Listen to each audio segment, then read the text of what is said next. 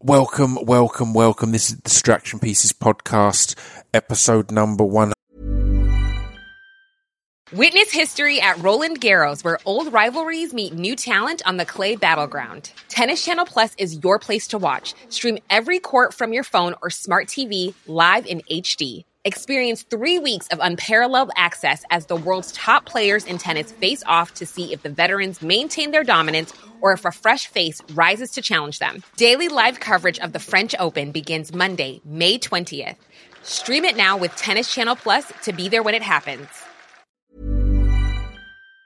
109 live from the Edinburgh Fringe Festival. I'm going to keep these intros kind of brief because I'm on the road, but I'm recording this on Sunday and I've just finished the first week of the book tour and live podcasts, and it's been insane.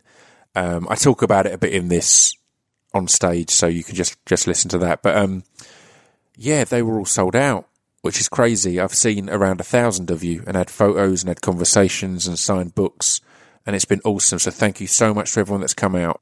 You can order the book online. You can order it from speechdevelopmentrecords.com. We sponsor the podcast and we have loads of other good stuff there, but you can also order it.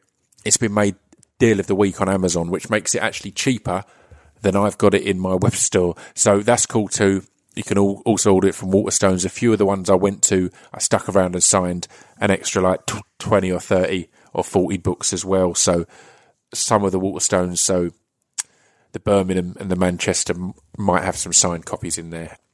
But yeah, as you listen to this on Wednesday, I will be in Bristol tonight. While I'm recording it, there's still some tickets left. I don't know if there will be on the day. And then tomorrow, which will be Thursday, I'll be in Brighton, which is sold out. And then wrapping it all up in Stanford-le-Hope. I said I was going to keep this intro brief, and I'm rambling on a bit. I'm going to let the podcast start. This was live in Edinburgh. We recorded it about 10:30 at night with everyone drunk, so it was a fucking great one. I really enjoyed the crowd, I really enjoyed the questions, and I really enjoyed myself, and I had a couple of special surprise guests on, so enjoy.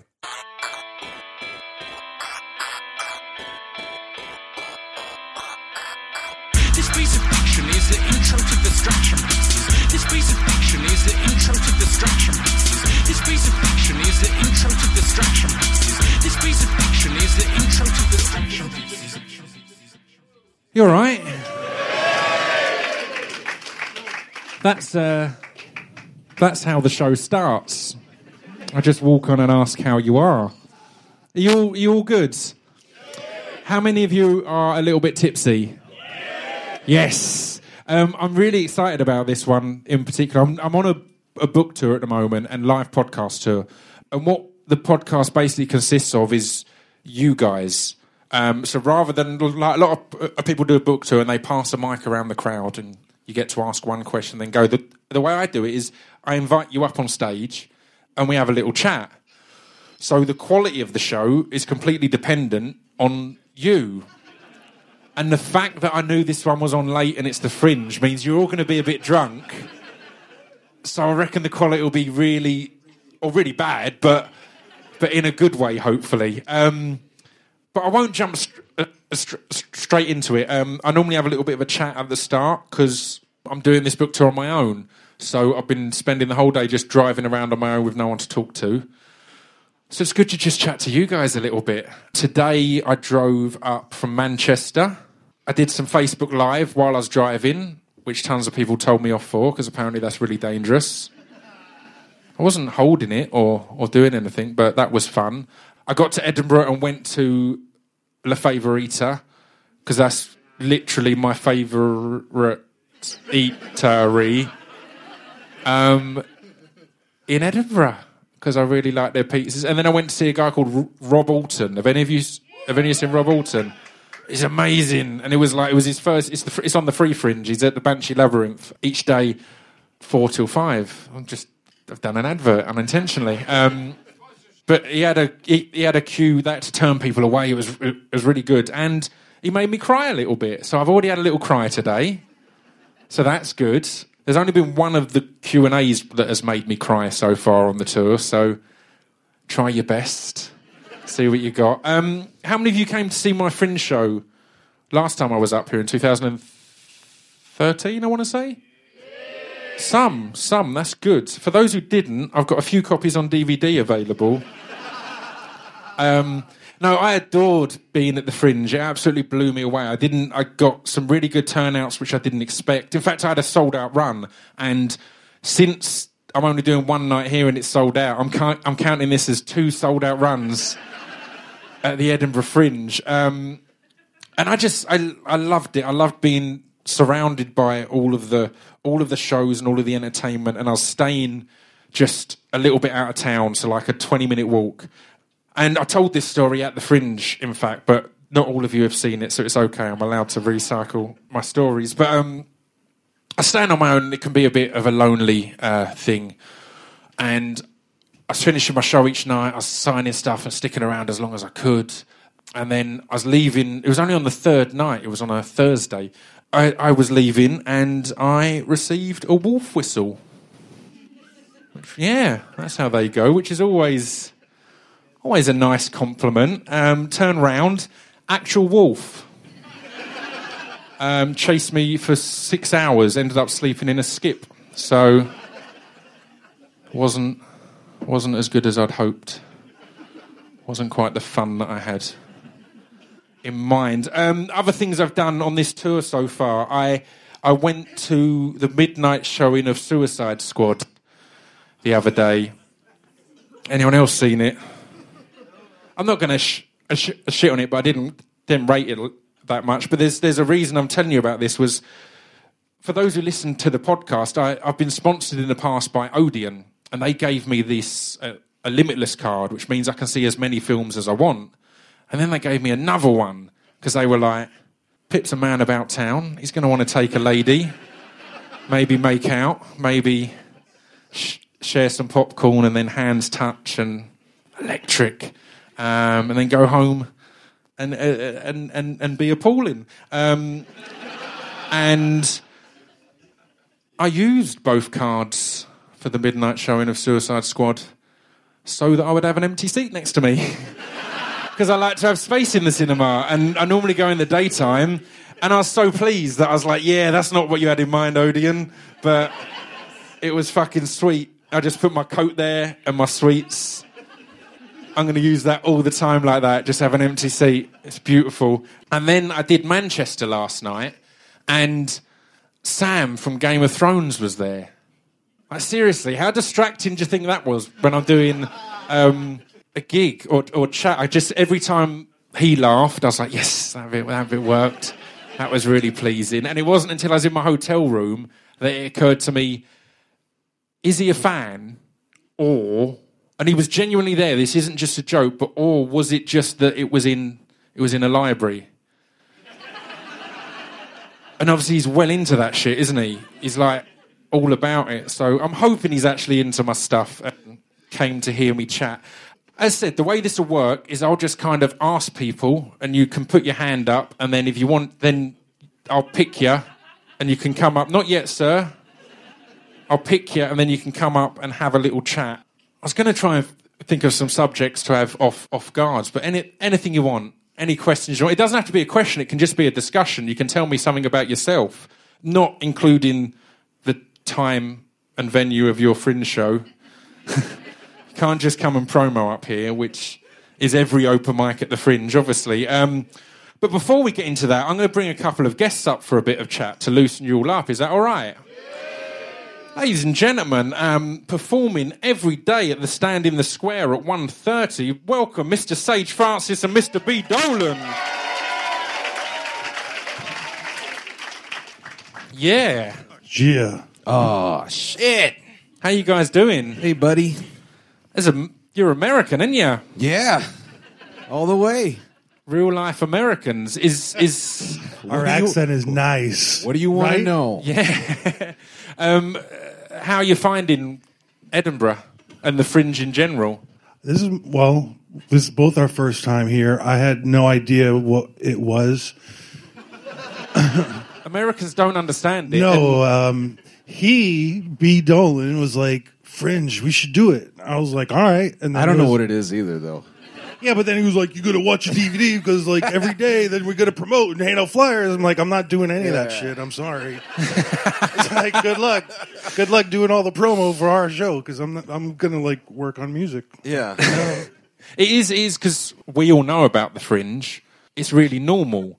But then when you realise that it's like a tour but without leaving the room, and you guys, like I mentioned it to you, and you were like, I mean, we've always had strong support in Scotland, but I don't know if we've got enough for like 20 shows. Yeah. And I was like, there's probably not going to be any Scottish people there some days.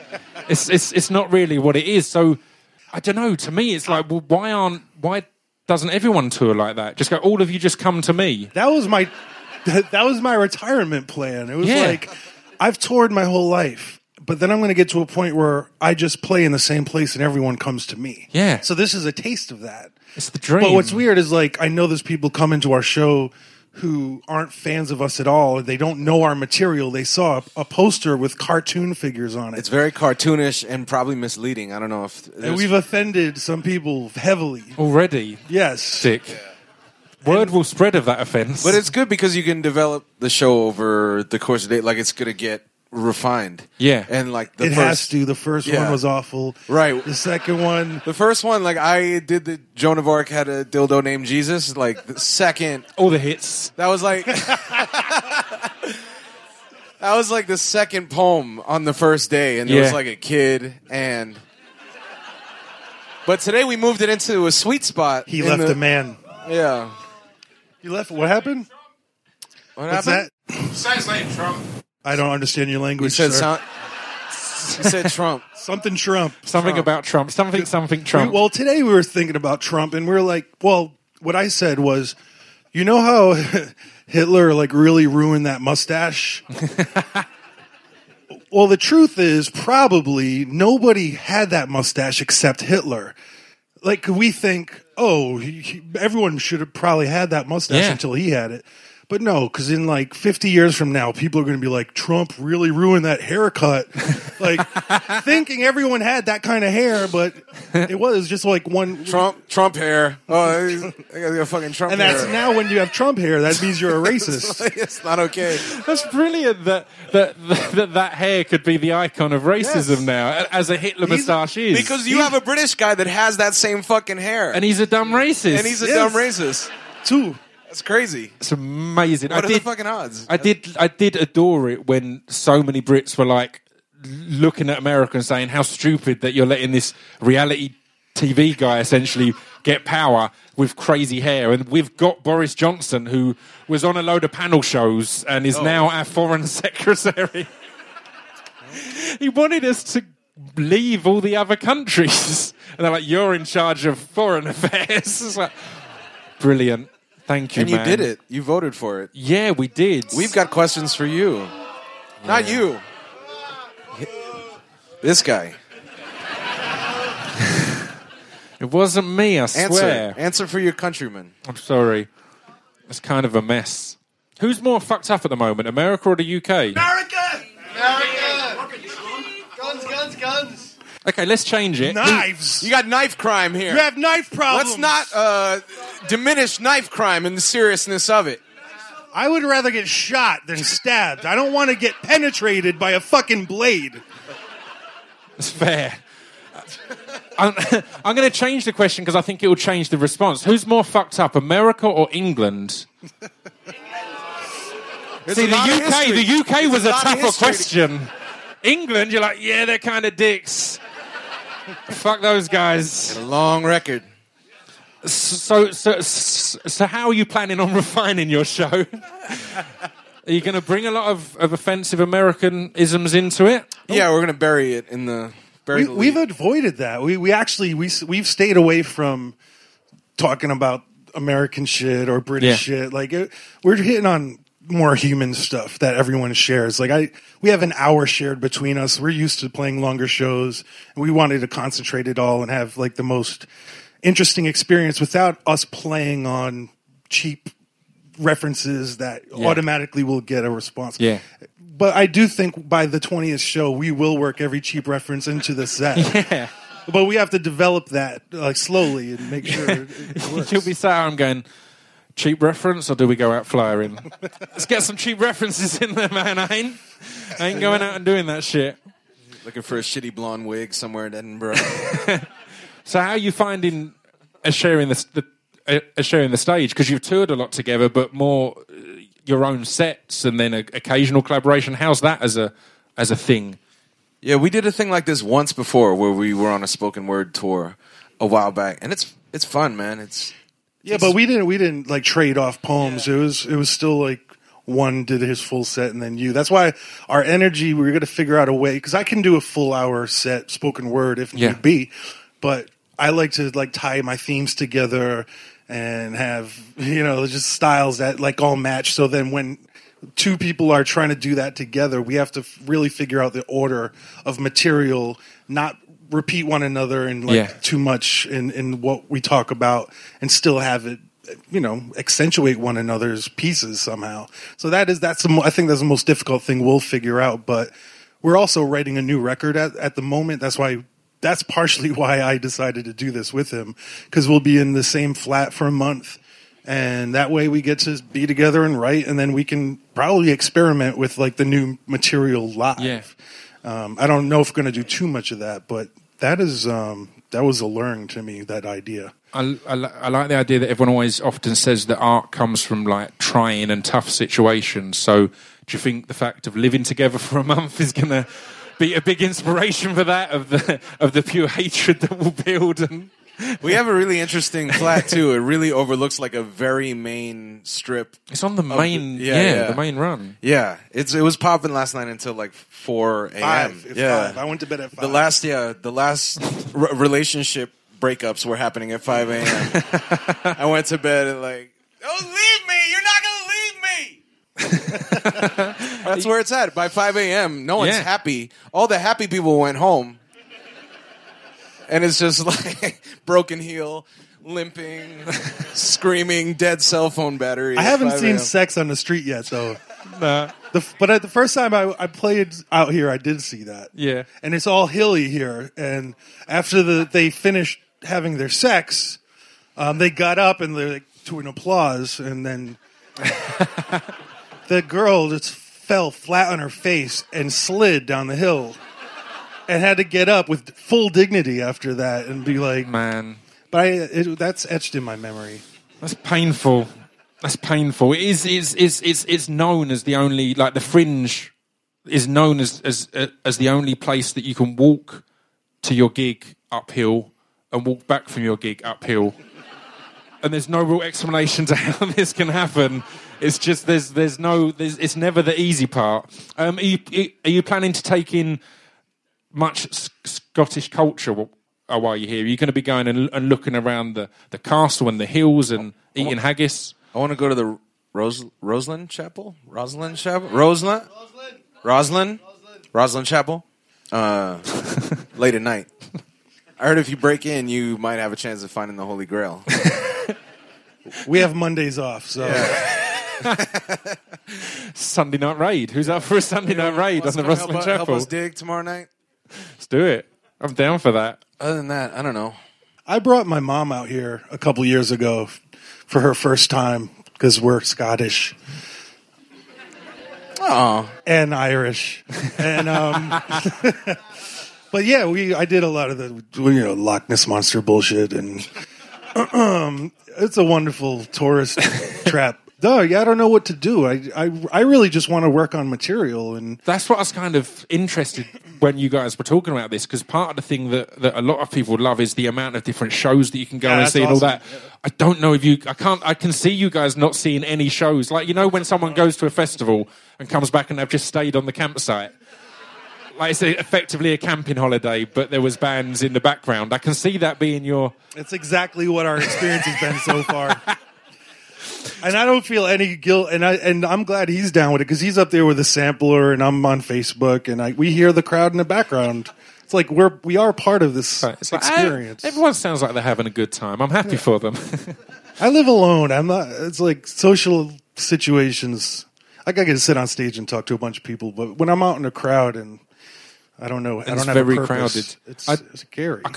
One of the other things I tried to really gently warn be about beforehand was, as you said, there's going to be a lot of people who don't even know your stuff at the gigs, which is kind of the excitement of it as well. It's that kind of, it's not that easy thing of just here's my audience.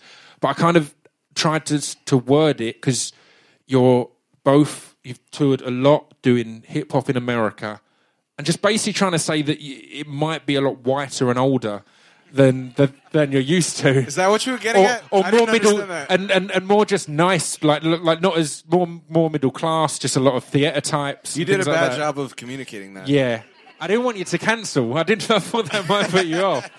I didn't get that from what you said at all. I've been taken completely aback. But how do you plan to adapt your show as you go along for the audience, or is it purely more adapt for yourselves to get it right, to get that relationship right, to get it right to what you want it to be, or to get it right to potentially what kind of crowd comes? Yeah, I think we just are always interested in having the best performance possible, where we feel thrilled at the end, like, damn, we fucking hit on all the points we wanted to hit on, and it all flowed beautifully, and the crowd was with us the whole time. I talked about this, but I thought a good show concept for all these shows in a row was to figure out the most offensive thing to say and how soon you can hit that note and get better and better and better at it, so that like you just know how to really piss off the crowd and then win them back totally by the end of the performance. Yeah, that is the challenge. full circle victory that every performer should aspire toward. Yeah. That's been doing me pretty well. I always remember seeing Doug Stanhope once, but it was at a Pim's Comedy Festival. So it was a very white middle class thing. And it was dope because I've seen him a few times with his crowd. He can say anything offensive and they get it because he's going to bring it back round or whatever. And I was sat next to a real posh girl, and he started on that side of the stage on this piece, and she was screaming the whole time saying, "You can't say that, you can't." She wasn't American, it was in English. It was in England. "You can't say that," and just getting all angry. But by the time he'd made it round to this part of the stage, he'd brought the joke round, revealed where the punch is and all this. And she just had to be silent and just had to sit down. So it was that exact journey in one rotation of the stage of genuine people were furious at the offence and sexism.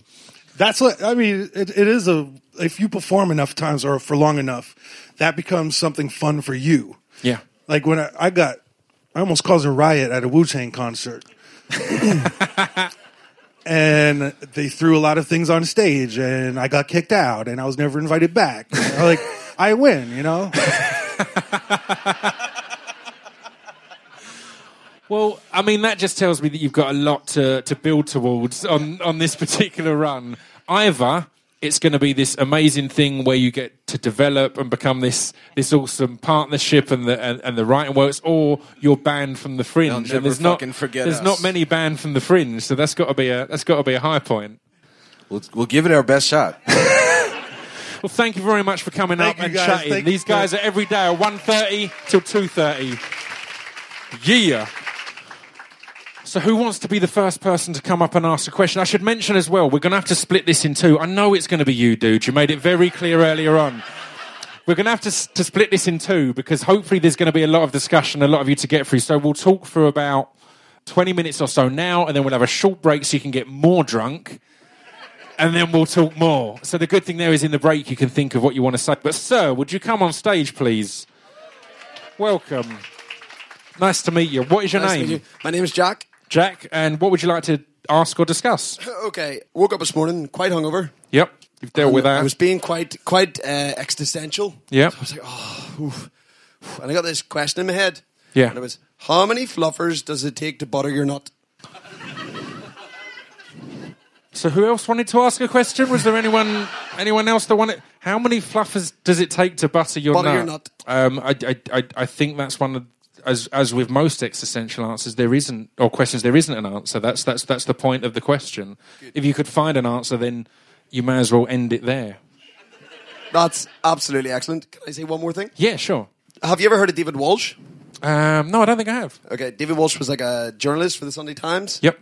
And he wrote a book in like 2001 called The Armstrong Lie. Mm-hmm. So he was like, Lance Armstrong, you're a cheater, right? Yeah. So he also did a very excellent podcast a while ago on the Irishman Abroad. Yep. And on the podcast, he talked about how he didn't have a job and he got a radio job as like a commentator on cycling. Yeah. And he had quite a troubling stutter, Yeah. right? But it all started with L.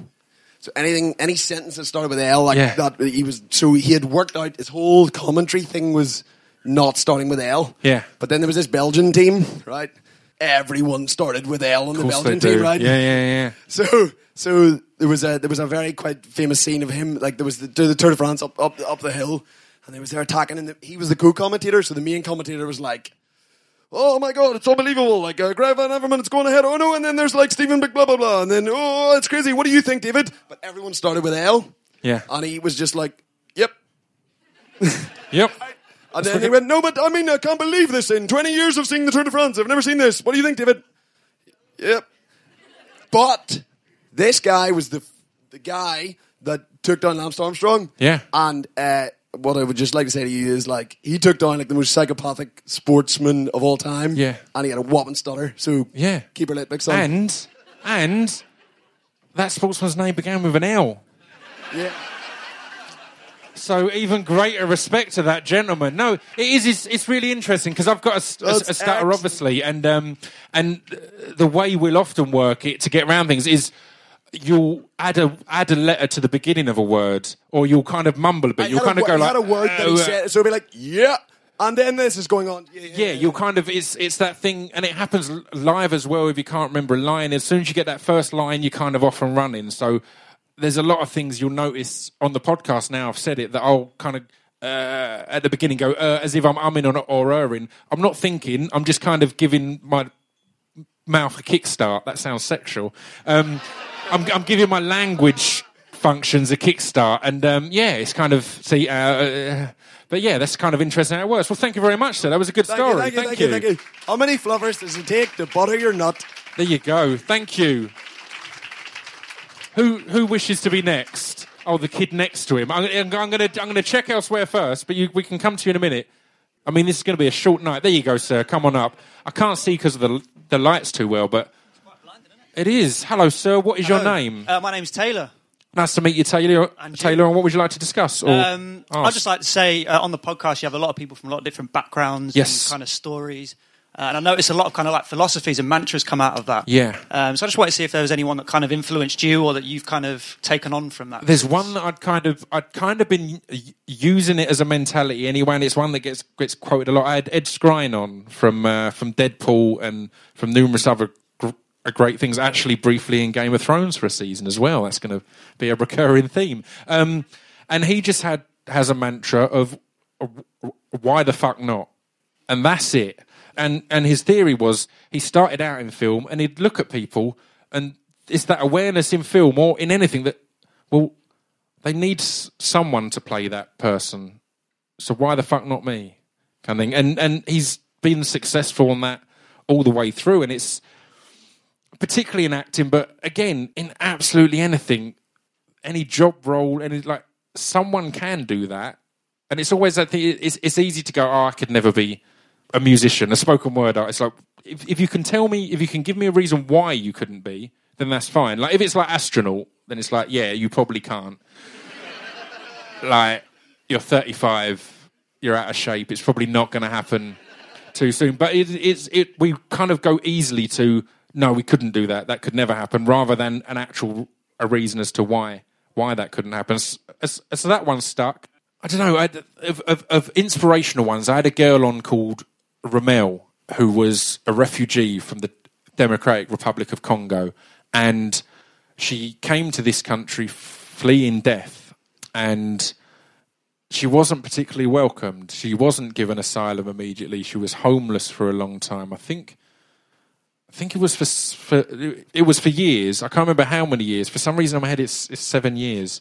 She was homeless and going from place to place, and in the end, after attempting suicide, after all sorts of dark things, she was finally granted asylum. And you may not know, but until you're granted asylum, you can't become a valuable member of society. You can't work illegally. You can't study all these other things. And she finally got granted asylum, and 3 years later, she graduated with a degree in biochemistry. And that was one of the most inspirational things I'd ever fucking heard, man. And it just shows, again, it shows that, I mean, now more than ever, we've got that real negative look on immigration and immigrants. And the reason I had Ramel on was so that it's not just immigrants, it's actual humans. It's not just a label that you can put on. And that was just a really inspirational story for me to hear her tell us. It was harrowing and it was unpleasant at times, but yeah, it meant a lot and it was very inspirational. It made me feel fucking lazy. Because it's like, right, I'm not living on the streets or anything like that. Yeah, I haven't got a degree in biochemistry. I need to get on with that. I work, I graft. It's fair, but I dick about on stage and Facebook Live from my car. So it's not that much. Well, thank you. Is there anything else you'd like to ask or discuss? Is that R2D2? That is R2D2. It's the insignia on my on my shirt. It's a brand called Chunk. Love it. That's awesome. Thank you very much. Oh, and they should thank you for getting a plug-in for their shirt. Thank you very much, man. Are there any other hands up? Right, here we go. We're getting going now. The lady there, if you could come up. Because I've had this the last few nights. I normally get 7 or 8 of the first ones are all men. And I'm quite tall. I've got a big beard. I look a bit creepy. But we're in a room of over 100 witnesses. So it was starting to get insulting that women still weren't willing to sit next to me in such an open situation. So thank you for coming up. What is your name? Hi, my name's Keefe. Hello, Keefe. And what would you like to discuss or ask? Well, actually, it was following on about the woman Ramel. Yes. What actually inspired you? You kind of touched on it to actually get her on the podcast. I was actually approached by the British Red Cross for a project called The Long Road. I forgot what the project was called for a second there. The Long Road. And I get approached for a lot of charity stuff, and I turn a lot of charity stuff down because I think charity is used a lot. I mean, I was going to say in entertainment, but in general now, because of social media, it's used a lot as a badge of what a nice person you are. So if I choose to do charitable stuff, I at that point would rather do it privately rather than go, look how nice I am. And look how nasty all of you are because you didn't pour ice on your head. Is that weird judgmental thing of charity had become at that point. But they approached me and said, look, we're doing this album and we want to pair musicians up with a refugee, hear their story, and then write a song inspired by that story.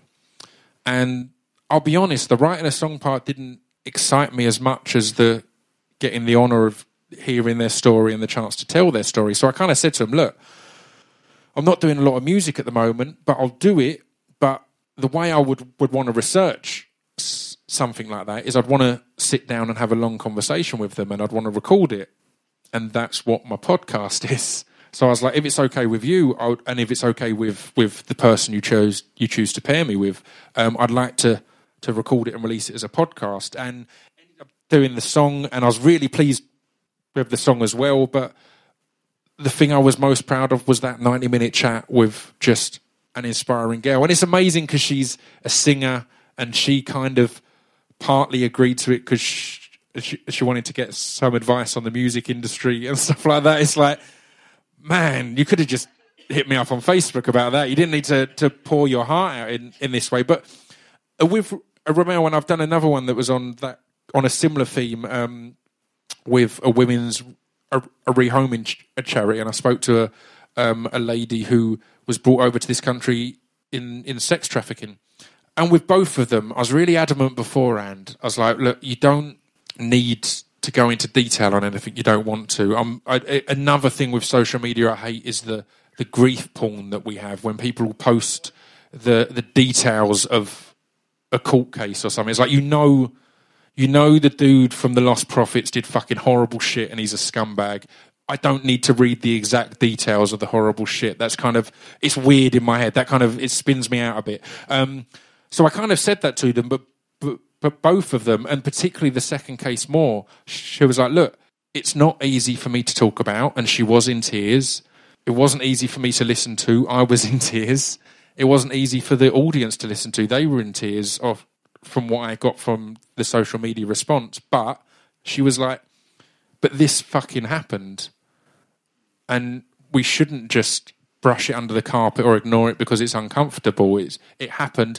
it happened to her. It didn't happen because of her. It wasn't her fault. So she was like, I want to put myself through this because it's kind of easy for us all to ignore it a little bit. And it's one of the reasons I love podcasts, because that one in particular, it was actually in collaboration with Sport Relief. And they're amazing, but they didn't push the podcast that much. And I kind of understand it, and it's what excites me about podcasts is this free media. And actually, I talk about it in the book, so it seems odd that I'm putting in a plug for the book I'm here to promote now on such a serious point. But it's one of the things I talk about in the book because it's one of the reasons I'm in love with podcasts. Is it's a truly free media, and we live in a world now where a lot of us are sick of the mainstream media and the controlled media and the agenda driven media. And the fact is, the openness that both of these young ladies had and shared, that interview couldn't have been on the BBC or on the ITV or anywhere else. It would have been edited in some way or worked around, because it was incredibly uncomfortable and at points graphic. But the fact that there is a platform that allows me to give someone like that a platform when they want to share that story just blows my mind. So yeah, absolutely inspirational. Thank you very much. Cheers. Thank you, because Oh, hang on, that mic seems to have died. Is that? The reason I asked was actually I'm not trying to be a do-gooder here, but actually a year ago read an article and had listened to various podcasts, including yours, that inspired me to actually do something. Yeah. And with that, I've become very involved in the current refugee crisis. That's great. And it's stories like that, your podcast, that actually helped inspire me. So thank you. That's fantastic. Well, thank you very much. Thank you for your work. Cheers. Who was next? I saw a hand up around here somewhere. Are you, sir, in the Dark Bunny Tees T-shirt? What is your name and what would you like to discuss? Well, my mother calls me Gordon and everyone else calls me G. Okay, Gordon. Thanks, Mum. And what would you like to discuss or ask? Well, first thing I think I need to say is that listening to all your podcasts, they are very inspiring. They are very enlightening. The range of guests you've got is fantastic. And I also think that it sparked a seed in my head as well to go back to some of the things I was doing when I was a lot younger. I'm not a young man just now, but really trying to think of all the things that were going around my head when I was younger, trying to become a little bit more artistic and creative. And it started getting me going back to that again. That's good. So that's great. It kills me that the word childish is an insult or seen as a negative thing. I think some of the happiest and loveliest people I know are very childish. Yeah. So we should all be a bit more childish at points and go back to that innocence. Because the fact is, I can't remember who I heard talking about this the other day, is when you're born, you are basically perfect because you don't have the consciousness to do right or wrong or know right or wrong. And then gradually we fuck ourselves up until we die. We gradually get worse. That's true. Until we die. So, yeah, going back to some of that thought process. Obviously, we get better in other ways as well. I'm not saying we're all horrible old people, but... Well, not all of us. But it is something that's made me go back to it. So it's you know, the range of guests you've had, the discussions you've had with them, it's sparked that back to me again.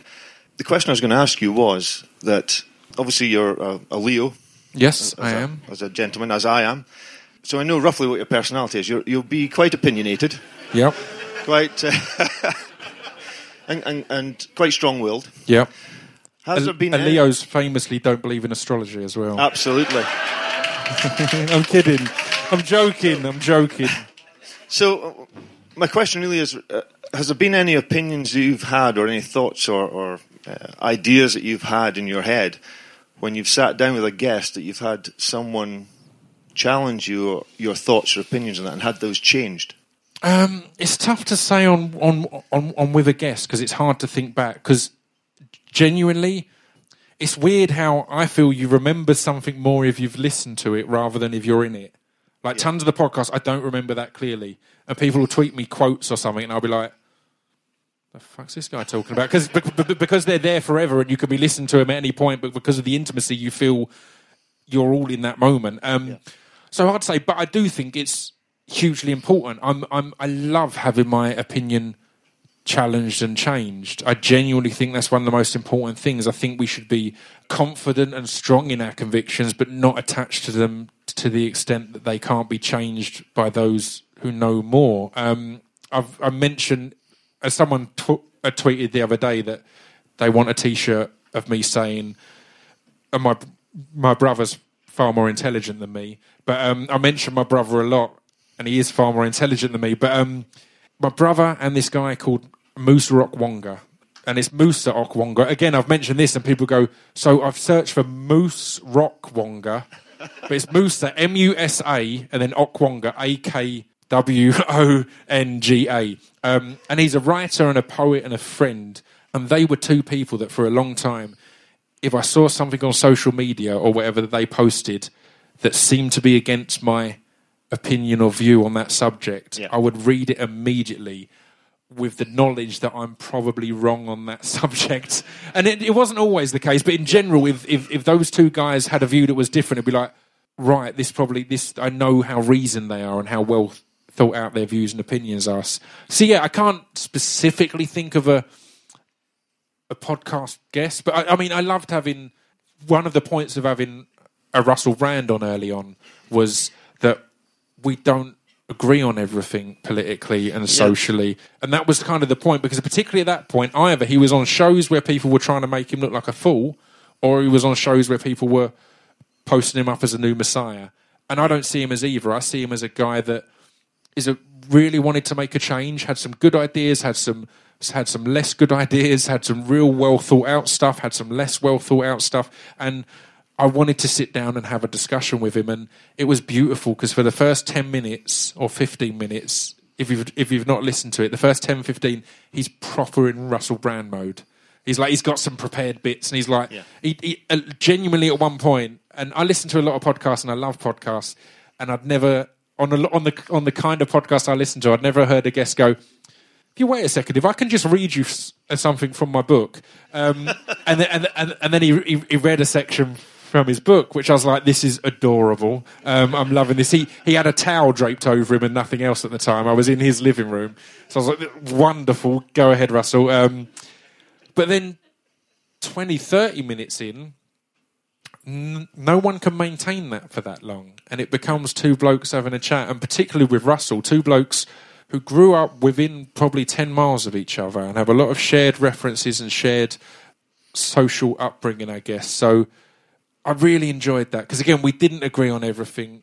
There was I'm not even going to go into that. There was an annoyance that was to do with the press later on. But again, it was just that there was a lot of stuff. Even on that interview, he kind of said, like, yeah, I was kind of being a bit silly about the whole don't vote thing.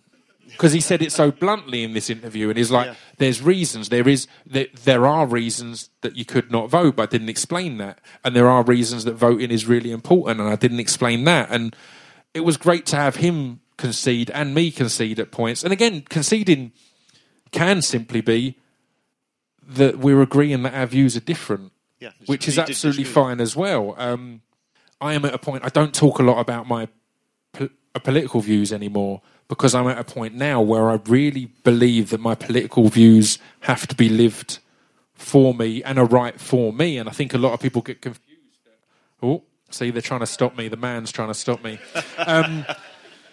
All of us have... one of the things that blows my mind on the regular is that all of us have complex lives that we're going through. And that's so hard for me to take in, because I'm so inside my own head. But when you walk along the street, every person you pass that you don't even look at has an equally complex life. If you think of all the problems you've got right now with work or with relationships or with anything else, everyone's got equally complex things, which, man, it just spins me out. It genuinely spins me out. But I get spun out by cameras as well. That still blows my mind. That it's like, that's real. It just takes that bit of real, like when you actually think about it, it's like, this is real in the room, and then it just grabs it, and then it's there. It's not there anymore because it's past. It's just, fuck. I mean, there's a lot of stuff that blows my mind, but everyone's got their complex lives, and therefore different political situations are right for different people. It's why I understand when these dickheads with billions of pounds think differently to me and my mates in Essex. Of course they do. They live a completely different life. It's why I understand when Justin Bieber seems to be a bit of a knobhead. Of course he is. He's got so much money and so much adoration, and he's a fucking kid. And we're getting angry about it. We're like so furious at this fucking kid. There's no reason to be furious at that. So that's a long-winded way of going that I've realised that my political views, I've found out what is right personally for me, and I don't like to share them that much, partly because of Russell, in fact, because Russell is someone that I know if I was at college still, in fact, there were people like Russell that I looked at and went, I agree with him. Like, for example, don't vote, they're all the same. I agree with him. If someone had come up to me and said, on what policies are they all the same?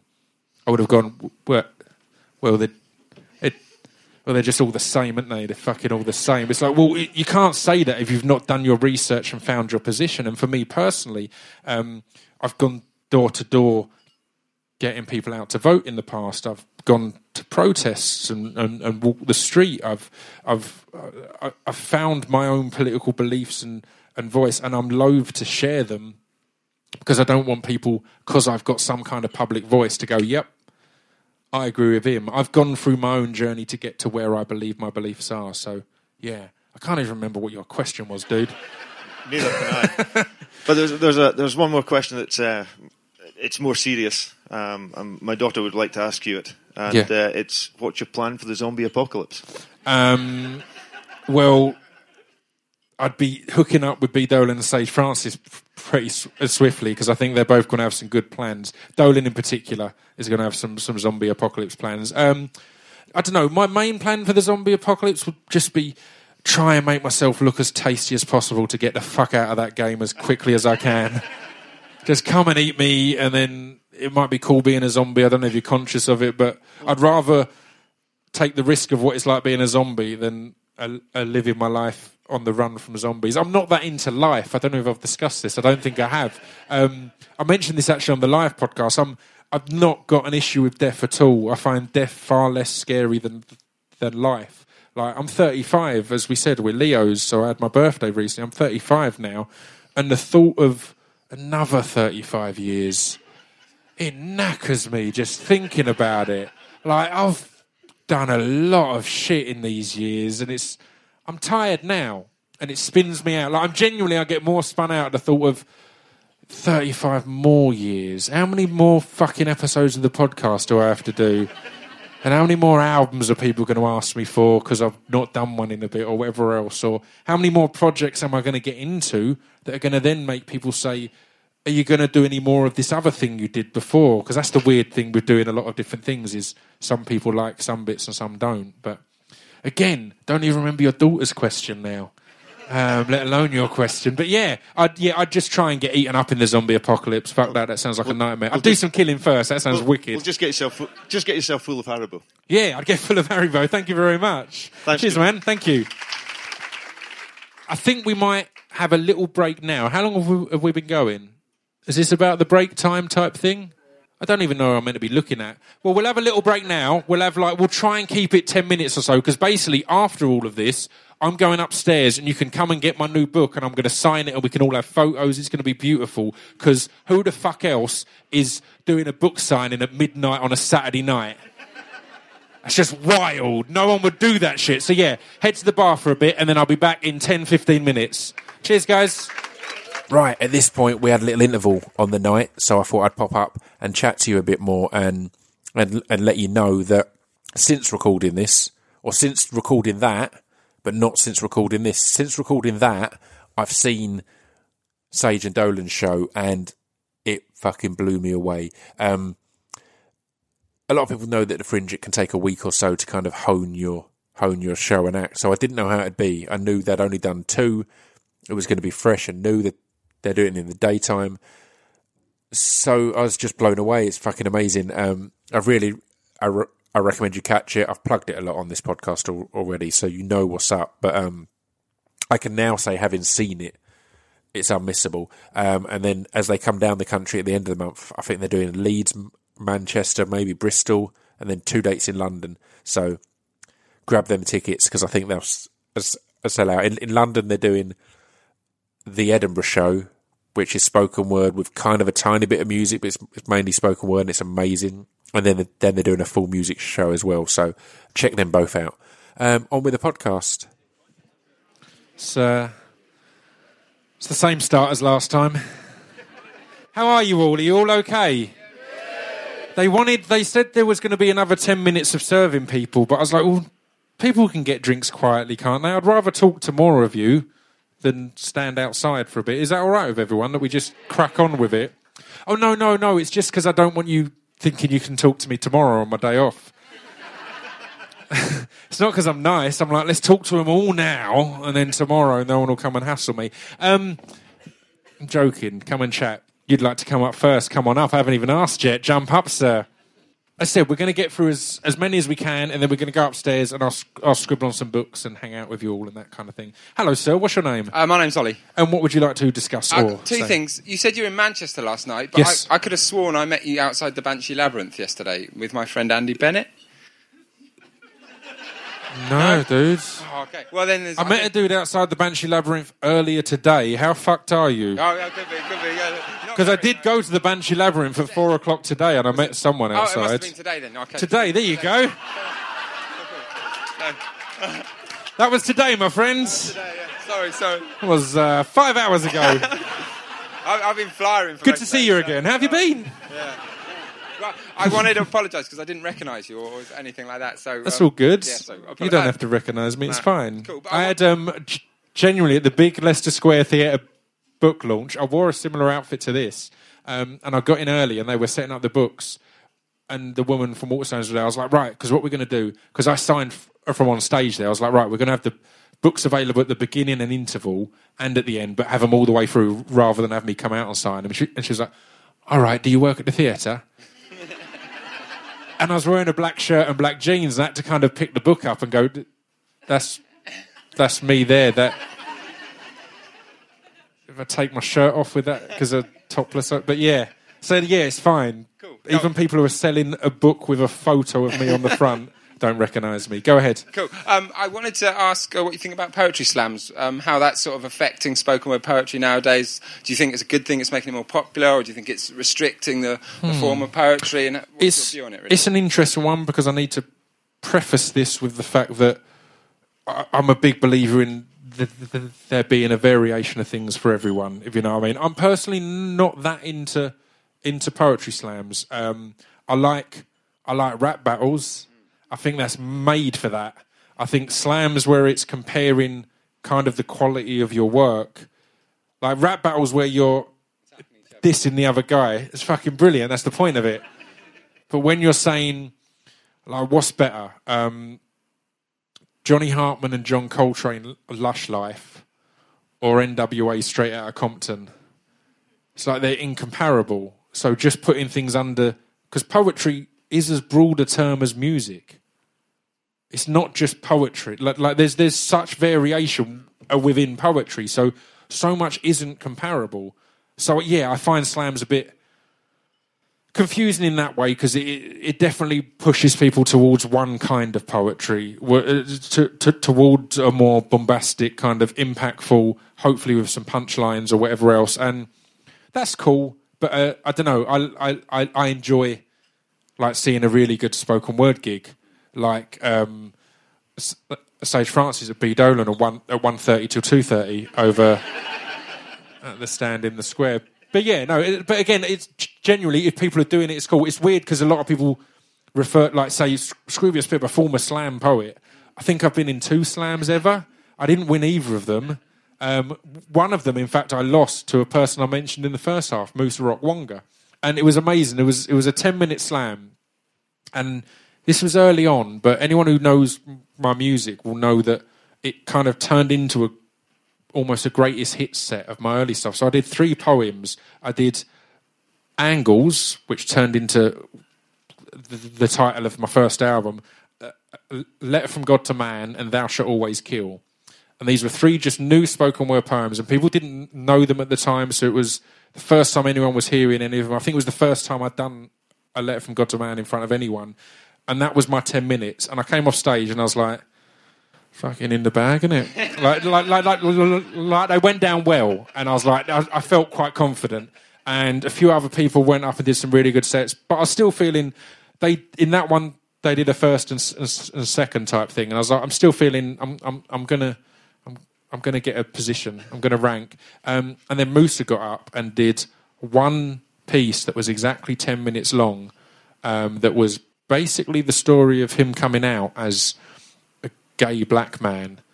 And it blew my mind and blew the minds of everyone in the room. And he rightfully won that slam without any question. And I did. I sat there and I was like, the joy and glee of watching it and experiencing it lasted like 10 seconds, because it took me 10 seconds to realise I'd just lost. Because I was like, this is the most amazing thing in the world. Oh, shit. That means I'm definitely not going to win. And I didn't, and he's an amazing poet. So, yeah. Sweet. Cool. Thank you very much. So much. Cheers. Who else would like to ask a question? Young lady here. What is your name and what would you like to discuss? My name's Tara. Yes. And I wanted to sort of talk about your acting. Mm-hmm. I listened to your birthday podcast Excellent. on Wednesday. Yep. And someone asked you about if you were going to get into wrestling. Yeah. And like what your name would be and your outfit and everything. Yeah. It was really fun. I proper like wrestling.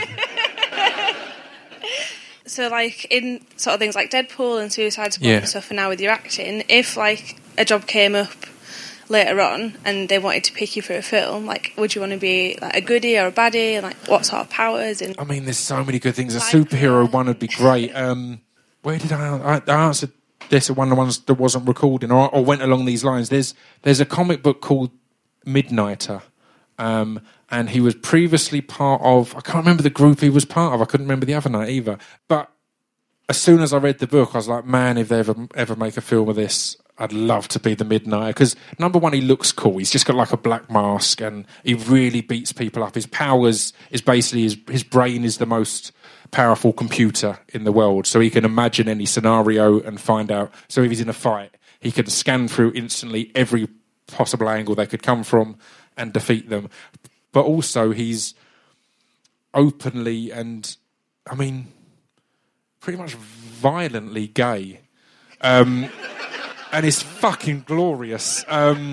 And I've never seen that in a comic book. Like, he's got a different boyfriend in every... Or not even a boyfriend. He's fucking a different dude and kicking them out every other scene. And it just blew my mind. It was fantastic. Not that it was just, we're going to be comfortable with the fact that this superhero is a respectable homosexual. It's like, no, this dude, like, fucks brutally and uses people, and he's got this thing where he can kind of build these doors and teleport anywhere, and he's like banging all around the world, just different dudes in different little teleporter bits. And I genuinely find that aspect of a character absolutely fascinating. I'm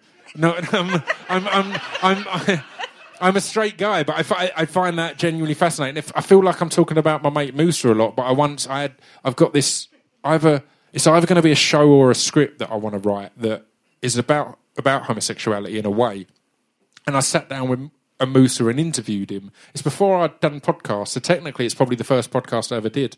I should find it and release it. But I interviewed him about his homosexuality, and it was absolutely fascinating to learn just all the things I didn't know, to learn that some gay people are grossed out by bum sex, or by willies, or just all sorts of things. And it's like in this, because I'd kind of growing up ignorantly in Essex, I thought all gay people like to have willies in their bums and like to put their bums in their willies in bums.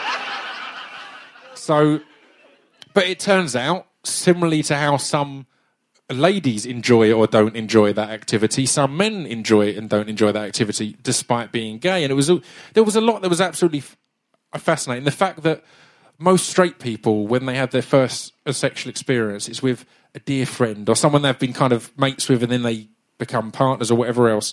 Or often, with gay people, it's often, because it's still quite a repressed and hidden thing, it'll often be more on the gay scene or on a night out and experimenting. And generally in those situations, it's quite a cold and purely sexual thing rather than this comfortable, emotional thing. So there was a lot that I found absolutely fascinating, and that's what made that character really interesting and appealing to me. But equally, anything in Deadpool, anything in Guardians of the Galaxy, I'd jump at any of that shit. I love it. Thank you very much. Thank you. Cheers. Who else? Here we go. Another young lady here. Oh, sorry, I just tried to trip you up. That's my superpower. Tripping you up too. There you go.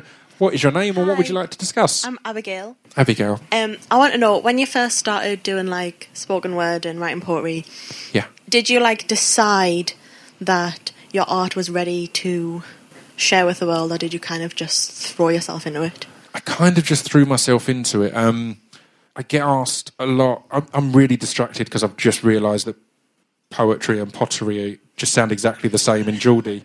I'm not Geordie, I'm a Mackem. Sorry, Mackem, sorry. I should have got the nuances, sorry. When you said poetry, I was like, my pottery? How does she know about my pottery? I'm very private about my pottery.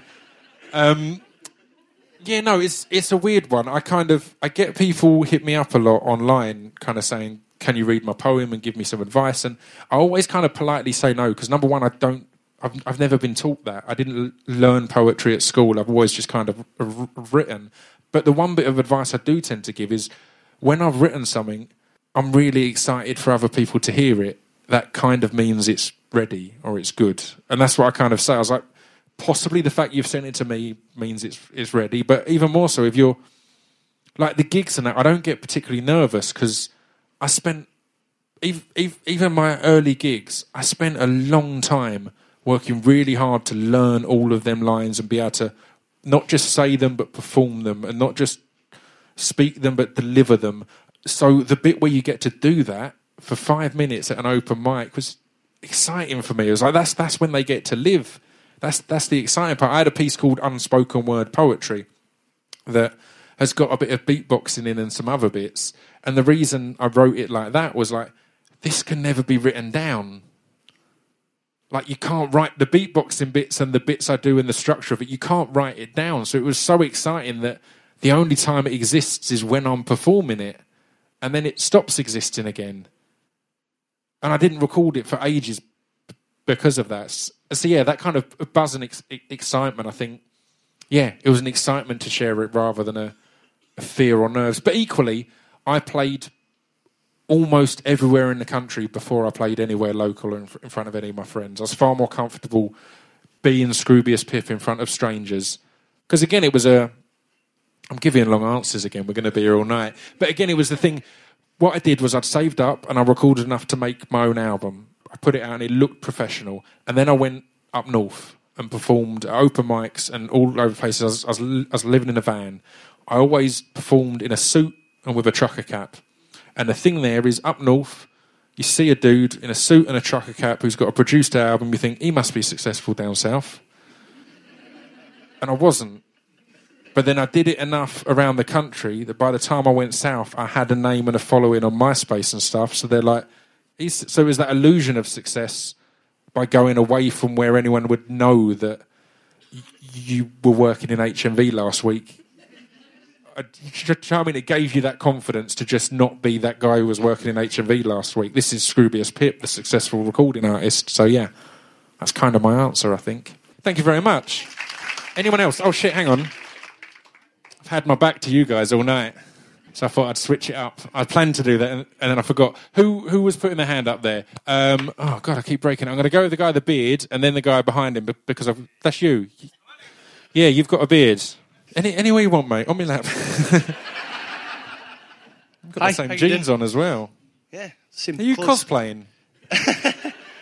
What's your name and what would you like to discuss? So, my name's Kelvin. Hello, Kelvin. Hello. It's an honour to meet you, obviously. Thank you. And I don't know if it's honoured. Well, we'll see. To meet you there. I'll let you know in about 5 to 10. So, on the one podcast that really got me into you was with Blind Boy. Yeah. But I had a lot of sort of preconceptions about him. Yeah. And I just sort of want to know, is there any other guests that you've had preconceptions of, then it's just turned out to be just completely not what you thought? Not that I've had preconceptions of, but Blind Boy was one that I was so excited to do because I knew that a lot of people see the Rubber Bandits as this controversial, silly Irish band talking about crazy stuff, and he's one of the most intelligent and articulate, just amazing. Yeah, absolutely amazing dude. So I was excited to have him on for people to hear that. But another one like that was Zane Lowe, where a lot of people pull that face when you say Zane Lowe. Go, that guy off Radio 1 turns. But the beauty of putting that podcast out was I had so many people go, you know what? I thought Zane Lowe was a dick, but it turns out he's just a dude that absolutely loves music. He happens to be one of the best live DJs I've ever seen in my life. But the great thing about that podcast was people going, you can't hate him after listening to that, because you hear him talking about the excitement of living in New Zealand and his mum coming back from America with 3 rap albums and he couldn't import any, and just the excitement over getting those 3 rap albums, and then the excitement of going to the record store every week to see what new bits were in and to try and get new stuff. Couldn't order stuff, just find out what's there.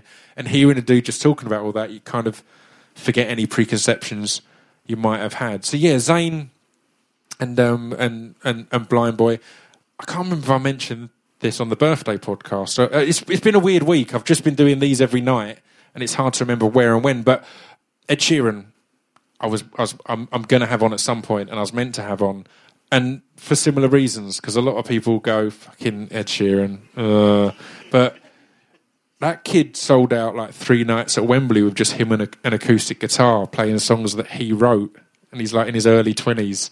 And I've known Ed for a while. He used to come to my shows. There was a group called One Taste, and I'd gig with him a lot, and Jamie Woon was with him, and Polar Bear, and Kate Tempest, and Ed used to come along and was apparently into our stuff. So I've known him a little while, and I know he's just a nice kid. And there was one point where I think it was NME had voted him like worst human in the world ever or something. Classic NME. And I messaged him just saying, mate, I know you're having a bit of a rough time with all this worst human in the world thing, but I just woke up and I went on Google, and it wasn't on Google, it was like on the Hotmail thing when they have news, on the MSN thing.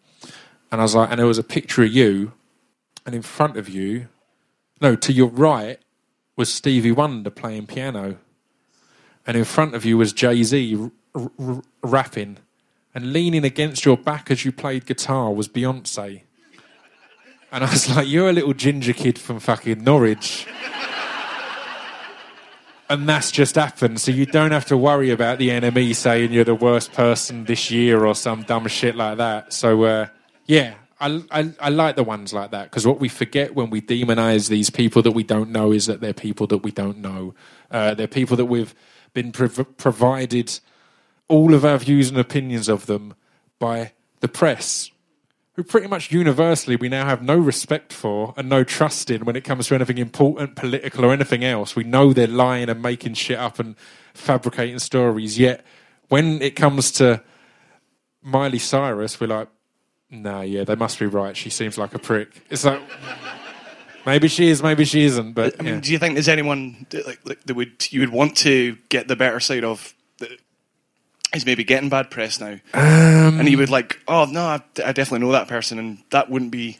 I don't know. I had Ricky Hall on, who's a model, and just after I had him on, he was all over the papers because he was asked in an interview where he gets his style inspiration from, and he said all over the place, like kids, magazines, homeless people.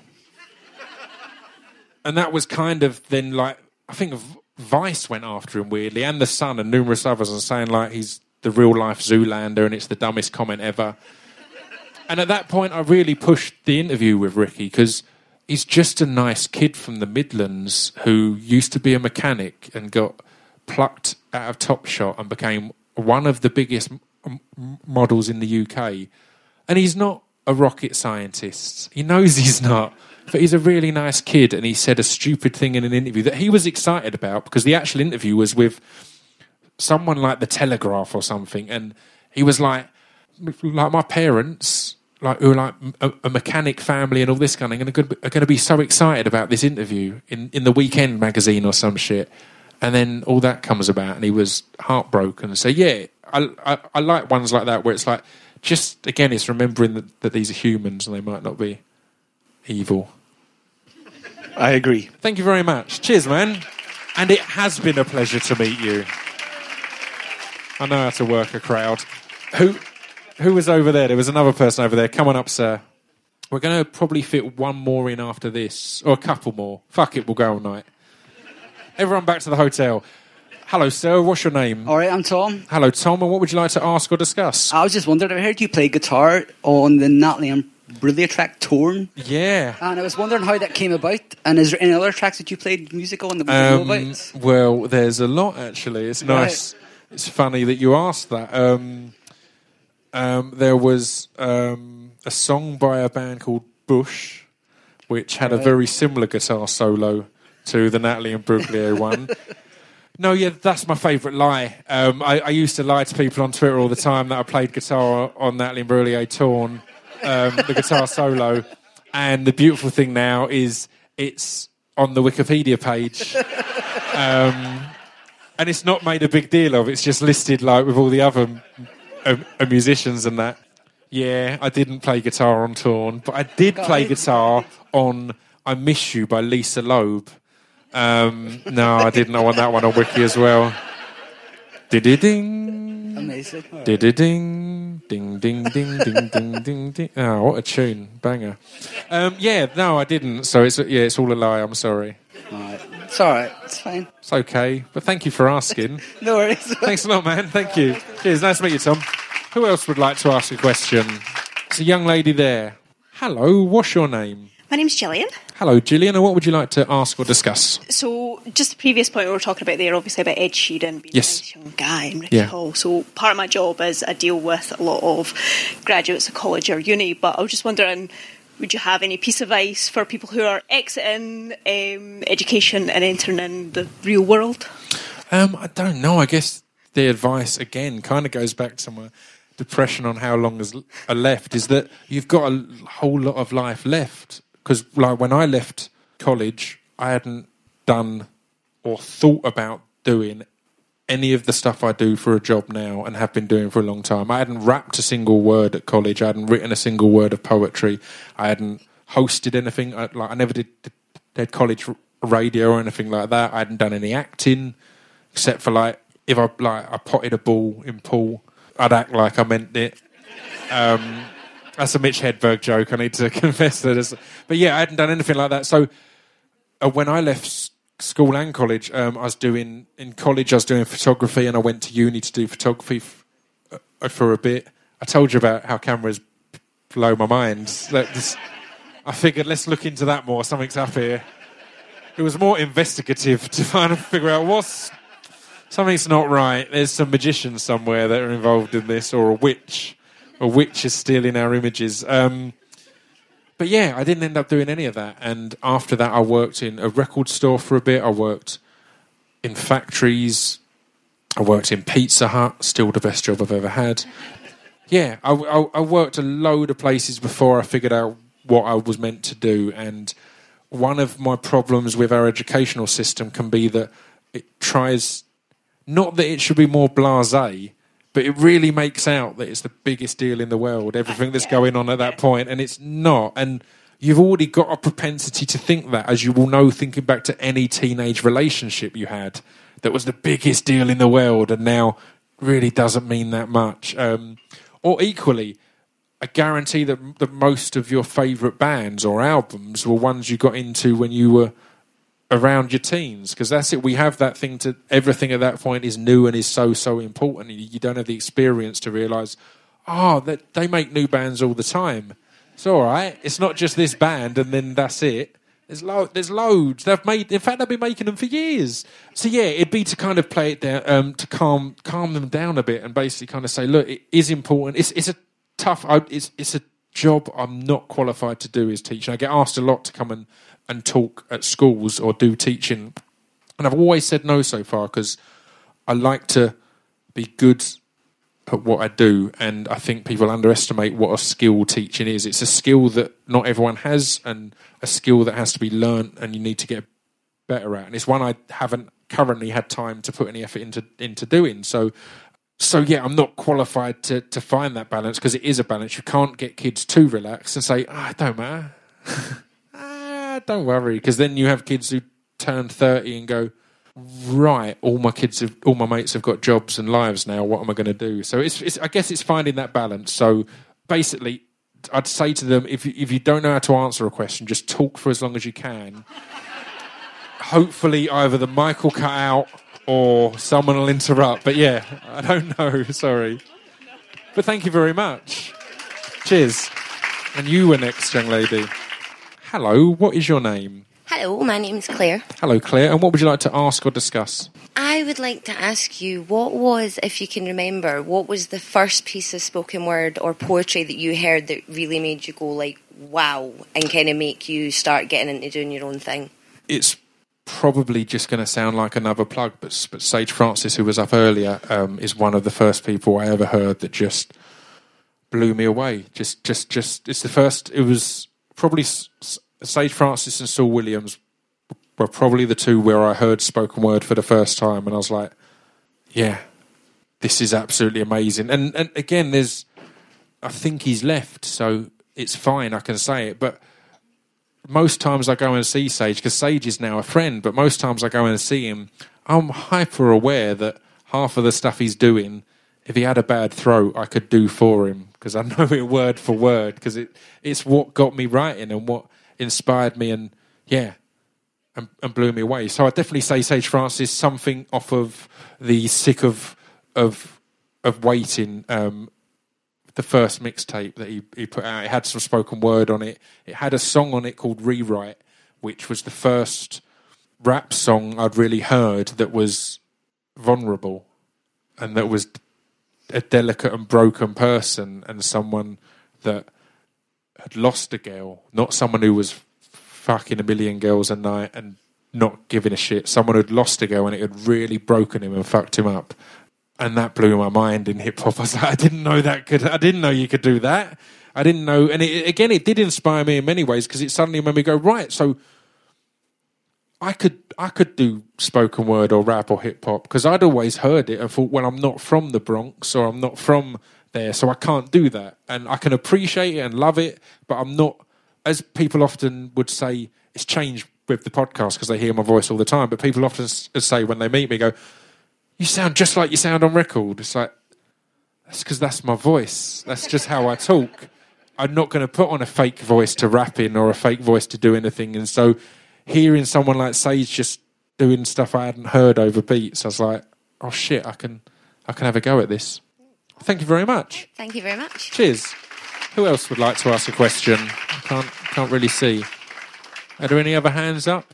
Oh, there's a hand up with two hands pointing at it. So that seems like an important hand. Let's bring that hand to stage and put a microphone in it. That's it, mate. Hi. Yeah, you're not staying? You've got your hoodie and your headphones on. It's fucking boiling in here. I like it. You didn't have much faith in this being good quality, did you? You're ready to bounce. Yeah. Anyway, what is your name? My name is Angus. Angus, and what would you like to discuss or ask? Well, you've got an awful lot of really devoted and intensely devoted fans. Yeah, that follow you on Twitter, Facebook, everywhere like that. In the streets interacting sometimes. with them. I think I saw you once. I followed a guy with a beard for about a mile, but anyway, we read your tweets, we read your Facebook posts, and an awful lot of us feel that we begin to get to know you, and that must be a little bit weird for you. So my question is kind of about how you interact with your fans, and I'm sure you could go on at length about that. But the thrust of my question is, you posted something on Facebook a few months back about how you don't trust people that pronounce the letter H in the word bumhole. Yeah. And most people in Scotland pronounce that letter in that word. I'm just wondering why you don't find the Scots trustworthy. I'm looking around this room and I have no regrets over that statement or no cause to change my position. I currently don't trust a one of you. No, yeah, it's pronounced bumhole. Just so you know, just FYI, bumhole. But yeah, no, it is an interesting thing, and it's a weird thing because there's also complete control over what I put out there and how I share. So I am very conscious of that. I've never really, or very, very rarely, put anything about my private life. And it's weird because the podcasts are every a week, and I talk candidly, and I talk with my mates, or I talk with other people, and it's all very open, but there's still choice in there, and there's still having that ability to say, right, I don't talk about relationships or things like that. I keep that side of my private life very private. It's nothing to do with having a fan base, really. I've always been like that. Me and my mate Chris, who comes on the Drunk Casts, has always found it amusing that I've never been one to sit down and go, I fucked this bird last night. Like he's never heard any stories, and I've had sex. Yet one of my closest. So have I. Yeah.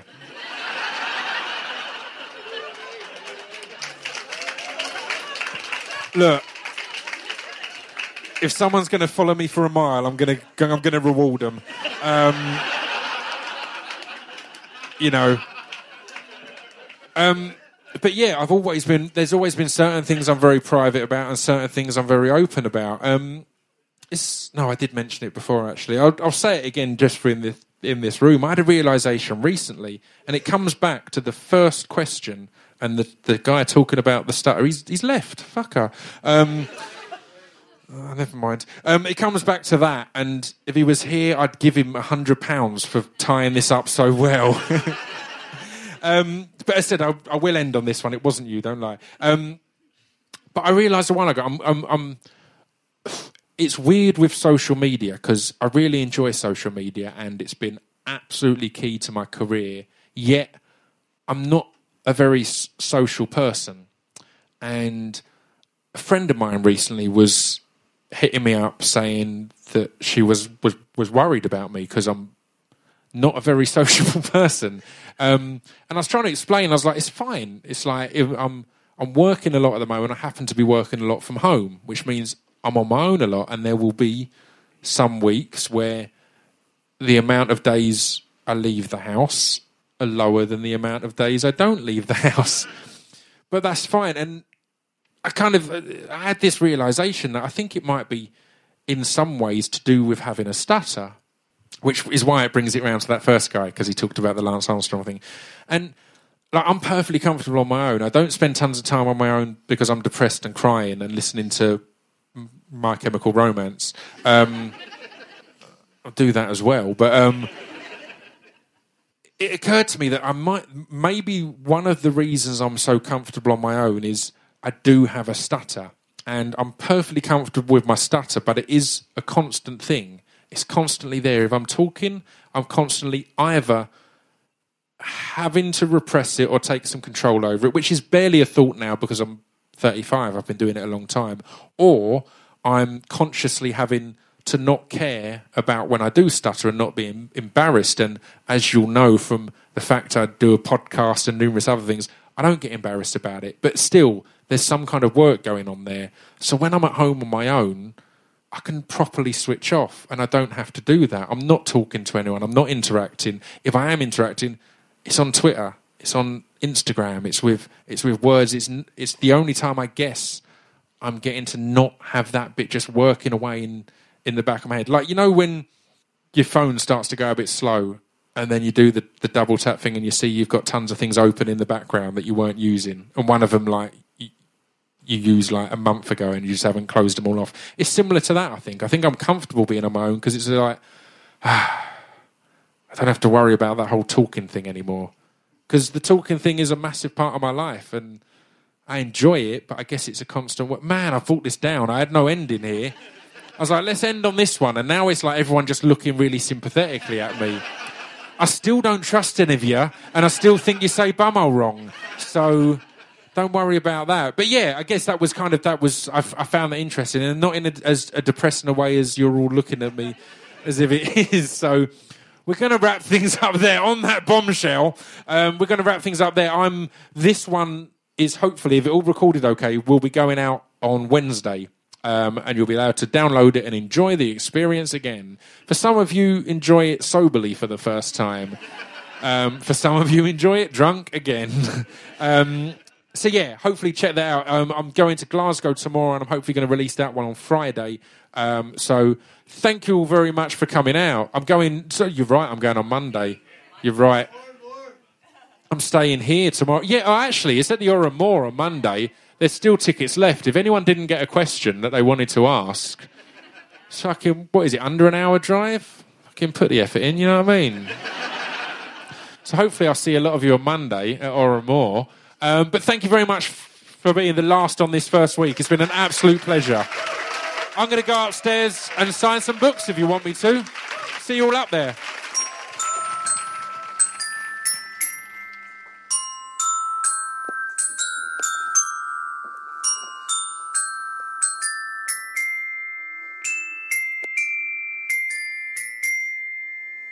You've been listening to Scroobius Pip's Discretion Pieces. There we go. That is the end of a long episode this week. We decided not to split it up because we split them in two a lot recently, and we're giving you another one on Friday. So I figured, let's just make this one long, even if the file size is a bit big. We'll make this one long, and then on Friday, you're going to have the Glasgow date of the book tour.